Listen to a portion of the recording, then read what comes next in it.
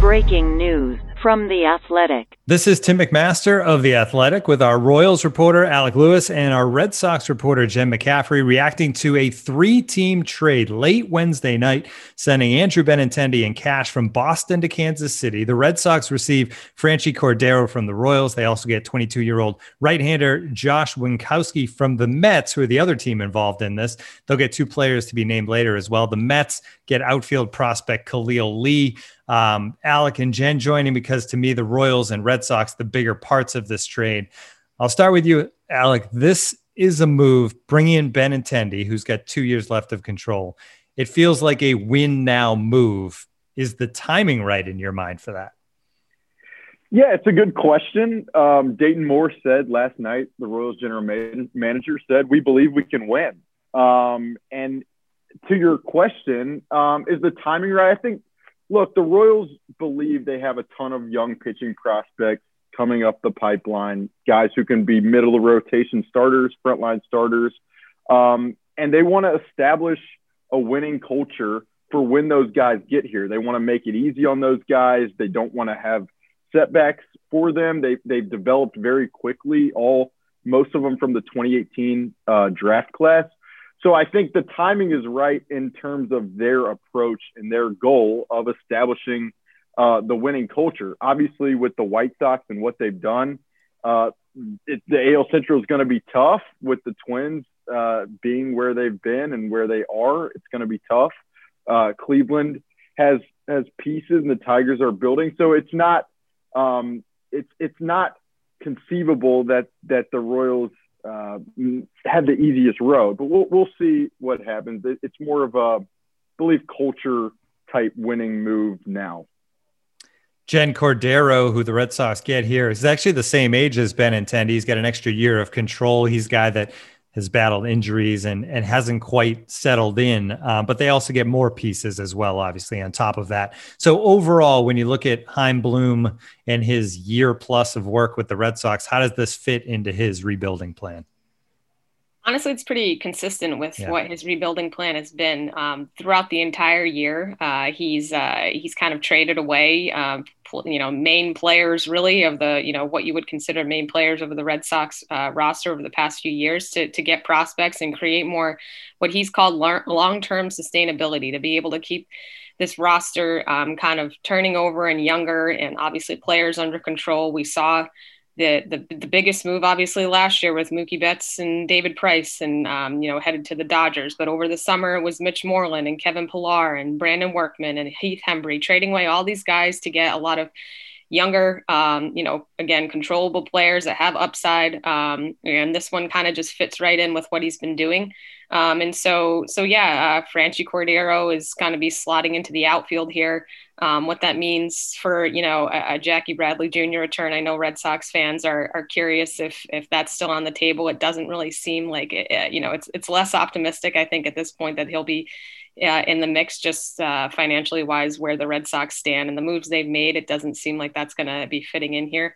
Another 4 prospects in return, Josh Winkowski, pitching prospect from the Mets, and then 3 players to be named later, which Bloom said that they won't be determining until after the minor league season starts. They kind of had an agreement with the Royals and Mets that they would be able to look at those players because they haven't been able to scout them at all from the past year because of the pandemic. So this pretty much fits in with what Bloom's been doing over the past year plus that he's been here.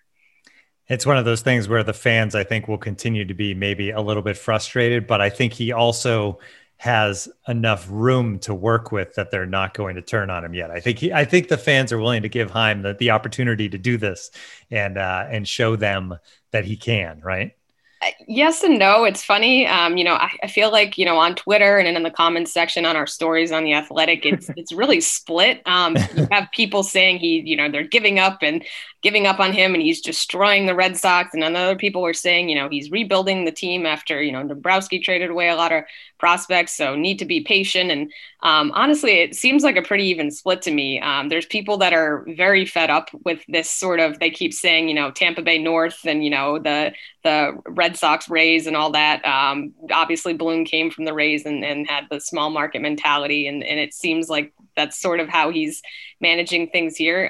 But there are people that are willing to be patient. So it's just going to take some time. And obviously, Bloom said in the past that he's not afraid to make unpopular moves that he thinks are the right ones for the future of the organization. And clearly he's made plenty of them so far. I don't think he's destroying the organization. He is destroying the 2018 Red Sox. I'll give him that. That roster is pretty much gone. Alec, we spoke about Cordero there and the fact that he'll probably step right in as an outfielder with the Red Sox, which makes you wonder why the Royals didn't just stick with him and then, keep these other prospects. What is it about Benintendi in their mind that makes him different than Franchy Cordero, who has shown signs of having some great tools?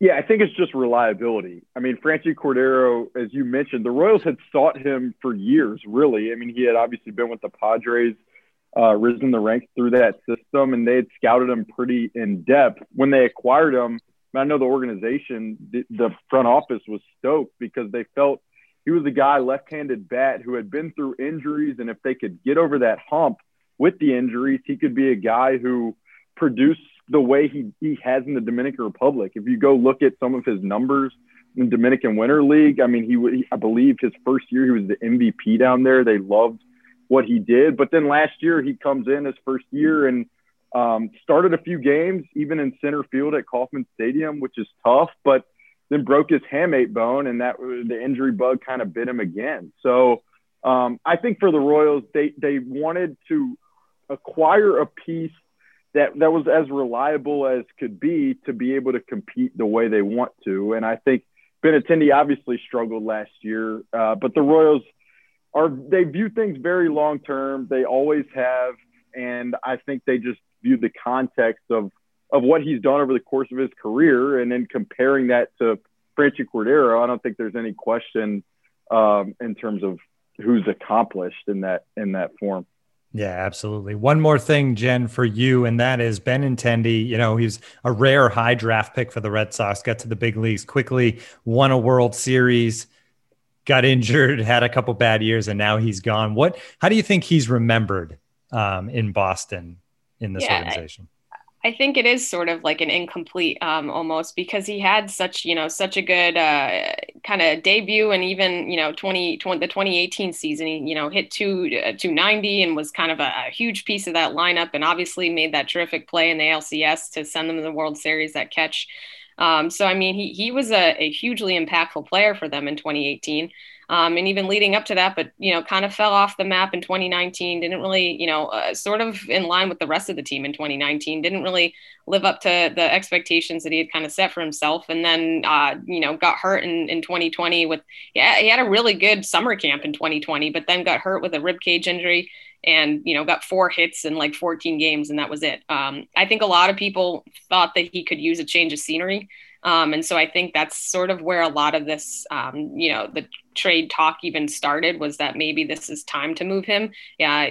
I think people think there's still a lot left there. It just, hadn't come together the last few years. And I really do think that a move to Kansas City is just what he needs to kind of get back on track and be able to kind of get back to the player that people think he can be. I think there's still a lot left there, and it probably just wasn't going to materialize in Boston. But ultimately, I think his legacy here is he was a good player for the most part, but yeah, sort of incomplete, just given didn't really get to see him for an extended period of time. Yeah, I'm not sure he's going to get the video treatment when he returns to Boston, but we'll see. Thank you for joining our breaking news coverage. Go to the Athletics new headline section for much more on the story. To get access to all of the Athletics great sports content, visit theathletic.com/headlinepod, where you can join right now for just $3.99 per month.